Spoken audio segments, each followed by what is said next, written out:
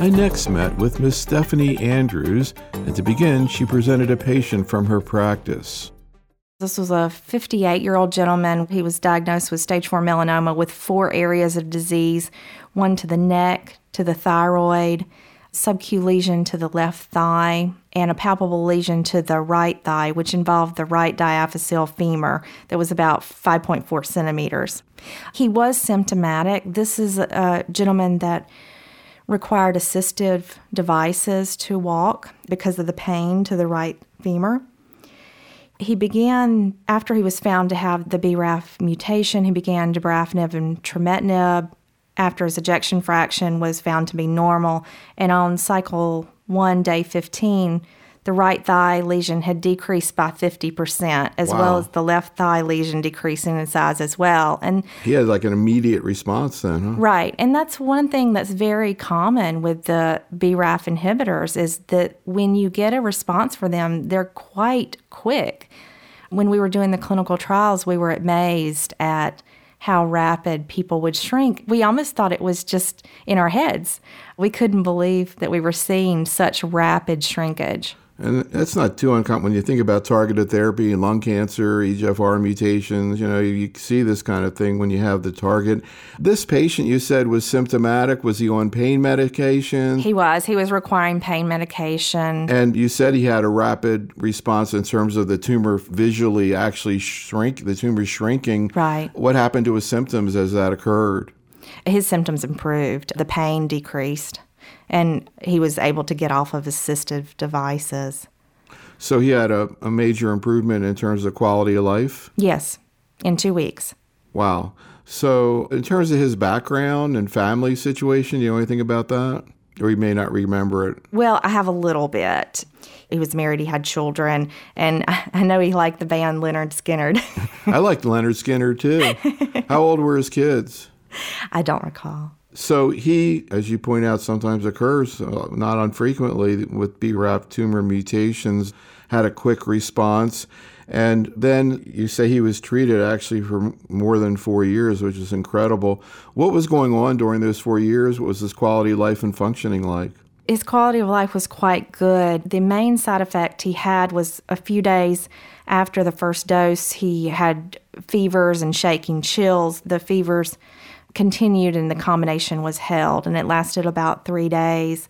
The fevers resolved and he was placed back on the trametinib, and then a couple of days later back on dabrafenib. And I guess those fevers are not uncommon with that combination. They're not, and they can be quite high. You know, you can get 103. I assume you would do a workup, and or the workup was done, rule out an infection, et cetera? Correct. We work up to rule out any infections, and once that piece is resolved, then basically we just hold off drug until the fevers resolve, and then we can put them back on. So he went back on, and was the dose reduced at any point? He did. He went back on with a dose reduction. Like I said, in the additional weeks to follow, he had decrease in his pain. He was able to not need his crutches, and his right thigh mass was about 3.5 centimeters, previously 5.4 centimeters. And the left thigh lesion at that time was difficult to quantify by imaging. So from a lifestyle point of view, what was he doing at that point? He was able to go back to work quite quickly. Yes. What kind of work does he do? He was a real estate agent. Wow. Was he able to get off pain medicines? Yes. Impressive. And as he sort of went into this sort of remission and the dose was adjusted in terms of the fever, did he have any other issues with the treatment? He had some mild issues. Further along at week 28, he developed some arthralgias. They were grade 1. He had a bilateral extremity rash requiring a Medrol dose pack. At week 40, he developed type 2 diabetes, and oral hypoglycemics were started. Was the thinking that this was related to treatment, the corticosteroids, or what? We're thinking that it was related to treatment, as he still requires them. And any other issues or side effects? What's his current situation? He went on to have a partial response at week 88, and he has a near complete response at this time. He's over 250 weeks out. That's more than 4 years. Wow. Exactly. And there's just, if you look at his scans, there's just a small sliver of disease that's there. But this is somebody that a few years, during therapy, he was able to rapidly ambulate without assistive devices, go back to work. And a few years after therapy, he was able to see his last child off to college and go on a dream cruise with his favorite band. Wow. Oh, with Leonard Skinner? Yes. I guess we should point out that this really isn't necessarily the typical in every way. And certainly going almost 5 years now, doing so well, you see a lot more people who do well for maybe 9 months or a year and, frankly, then die. Correct. Unfortunately, that's still the case. And so clinical trials and research are still ongoing because the combination with BRAF inhibitors and MEK inhibitors, generally there's progression of disease in 6 to 9 months. So this person was very fortunate. Of course, he is an outlier, but it's a range. It's a range of people that we see. But generally 6 to 9 months is when they may progress and need to go on to another therapy. So he's taking these pills and kind of living a normal life. Living a normal life. Wow. So being faced with metastatic disease seems like being a real estate agent, you would have enough understanding of, anybody really don't understand what they're facing with metastatic melanoma. Any sense about how this affected him and his family at maybe a deeper level? Well, it's incredible to see people that before people had melanoma and it was really an automatic death sentence in our minds. It was really discouraging sometimes to even hear people's dreams because you knew in your heart they weren't going to come to fruition. And now we believe that people are going to live longer, better, with quality of life. These are drugs that are very effective and have very low side effect profiles. Both the BRAF MEK combinations and the immunotherapies, overall, the amount of side effects are low. Of course, if you get side effects, that's a different story, and we have to look into treating those. But it's amazing how many people can go on, and you don't hear the stories of, I was on this chemotherapy and I spent the next 4 days with nausea and vomiting, or I was in the hospital the next week with neutropenic fever. They're losing more and more time of their life. We want the patients to be home and able to live as much of their normal life as possible. So just in terms of the spectrum of side effect issues that you see in patients with BRAF tumors that are getting some kind of therapy, now this man's getting, I think for sure, the most common treatment that people get. It's approved, this combination. There are other similar combinations, though, with different drugs that are out there. I'm not sure how much single-agent BRAF inhibitors are being used anymore, but what are some of the things globally that have been seen in patients getting these kinds of treatments? One, and I'm not sure how often occurs with this combination, has been a problem with sunburn. Yes. Sensitivity to the sun. What have you seen, and what do you say to patients? You're, in Florida. I'm in Florida, exactly. So, especially being in Florida, the thing about these agents is they do have a lot of photosensitivity. So we tell the patients to make sure to do their normal sun protective things, make sure that they put on sunscreen 30 minutes before they go out, reapply it every hour if they're outside, avoid the sun between the hours of 10 and 4, wear a hat, wear long sleeves. But those are things we're going to tell everybody, me and you, need to be doing those things.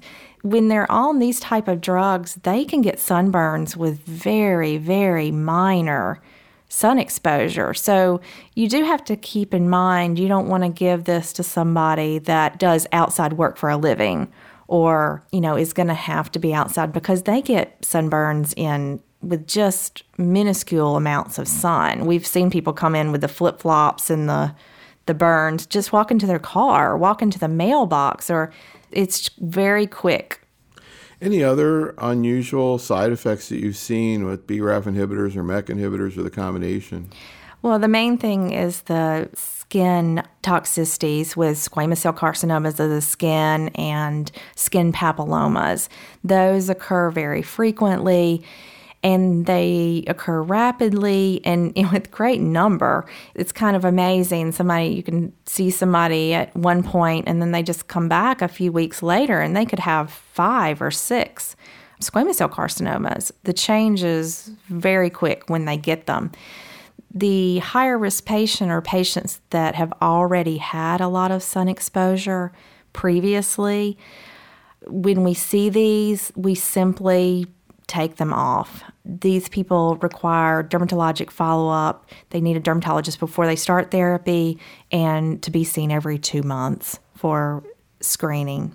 And, of course, to bring to our attention if they see any new growths on their skin. So I know you have a particular clinical interest in managing side effects, and I was curious what your experience is with checkpoint inhibitors. Let's start out talking about GI toxicity.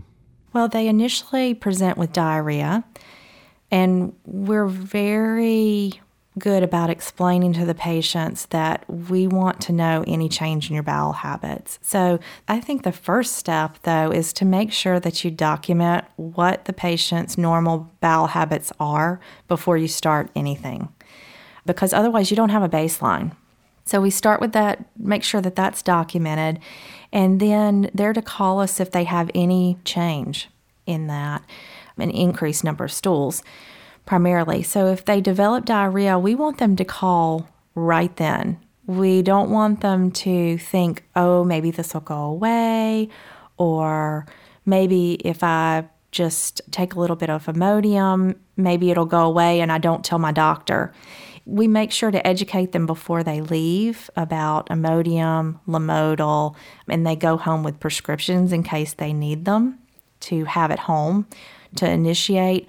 But no matter whether they start the Imodium or not, we want them to call us so that we can lead this.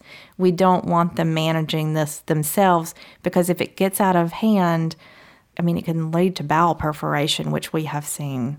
And what's the usual management?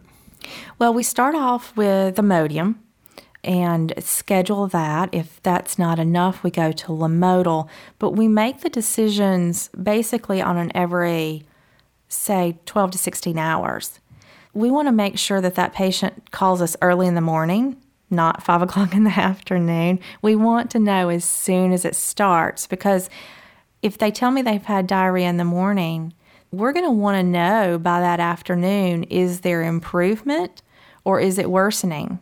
So once we find out that, if it's worsening, we're going to give them some extra steps as far as, adding on Lamodal. The very next day, if this is still worsening, we're not going to wait around. We're going to bring those people in for steroid therapy, depending on how many stools they're having, because it can rapidly change from somebody having 3 bowel movements a day to 12.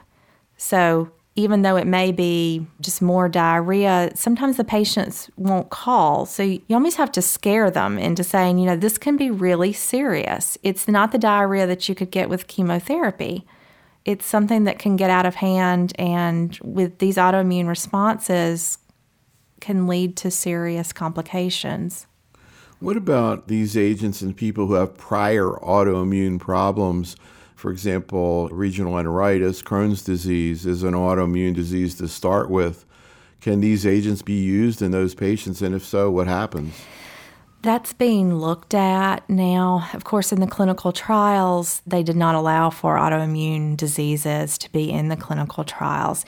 I actually was looking at some ASCO abstracts this year, and they have used these agents in very mild rheumatoid arthritis and mild inflammatory bowel type disease, but it should be used extremely cautiously. Does that apply to other autoimmune disease? Rheumatoid arthritis, multiple sclerosis, or a lot of autoimmune diseases out there that people have. If a patient had a history of multiple sclerosis, I wouldn't suggest putting them on these therapies. What about other complications that have been seen? I know pneumonitis is something that's uncommon but can be seen. I don't know if you've seen any cases of it. I have. Yeah, pneumonitis can be quite severe too. I actually had a patient on an anti-PD-1 therapy with pneumonitis that died of the pneumonitis. Again, they're very serious. So we're going to look for them to call us if they have any new cough.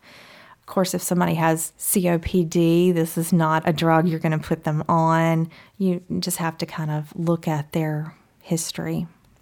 Any other problems? We were talking before about these thyroid things in terms of pituitary.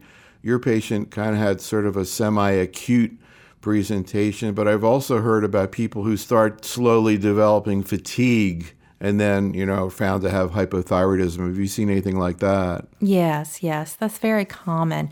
One thing we do is when a patient presents and we think they may have one symptom that could stem from the pituitary, we check all the levels because they may not have relayed everything. You never really know. So we just want to go ahead and get that ACTH and cortisol, testosterone levels for men, thyroid hormones, and we basically just test the gamut and see is it one that's low or is it multiple? It's interesting. I was talking about all these things sounds scary, obviously, but when you think about the magnitude of the problem, there were a couple of graphics I saw at the ASCO meeting that really struck me, and this is in lung cancer, and they were comparing the side effects of an anti-PD-1 agent to chemotherapy. It was docetaxel. And the chemotherapy was like way more, we give docetaxel every day, but it was just interesting to see how many problems were in the docetaxel group. And in the anti-PD-1, it was like a quarter of that. That's the thing. I do have a very skewed perception of these drugs. My primary role is to treat hospitalized immune-related adverse events. So I don't see the numerous patients that are just going to come in, get their drug, and go home and have no symptoms whatsoever. And that's amazing that people can even come in and have no symptoms. Just get the drug, go home, and it's a good portion. I guess the one thing, though, is, certainly the anti-PD-1 agents, you hear that story. That's the norm. People just kind of cruise through it, although they can have these problems. Right. Ipilimumab seems like more problems, but it seems like where you really start to see more frequent issues, more like kind of the chemotherapy level, is when you combine them. And we're hearing more and more about encouraging data of these combinations, so maybe it is going to end up being more common than it is right now. The combination did show over 60% immune-related adverse events. So it's very, very different when you combine these drugs. So now the clinical trials at this time are looking at sequencing. Should we do an anti-PD-1 first and then an anti-CTLA-4 and then follow it with anti-PD-1 monotherapy, or vice versa? What is the sequencing of these drugs? And the ideal combination has not been found, but clinical trials go on. This concludes our program. Special thanks to our faculty, and thank you for listening. This is Dr. Neil Love for Oncology Nursing Update Malignant Melanoma Issue.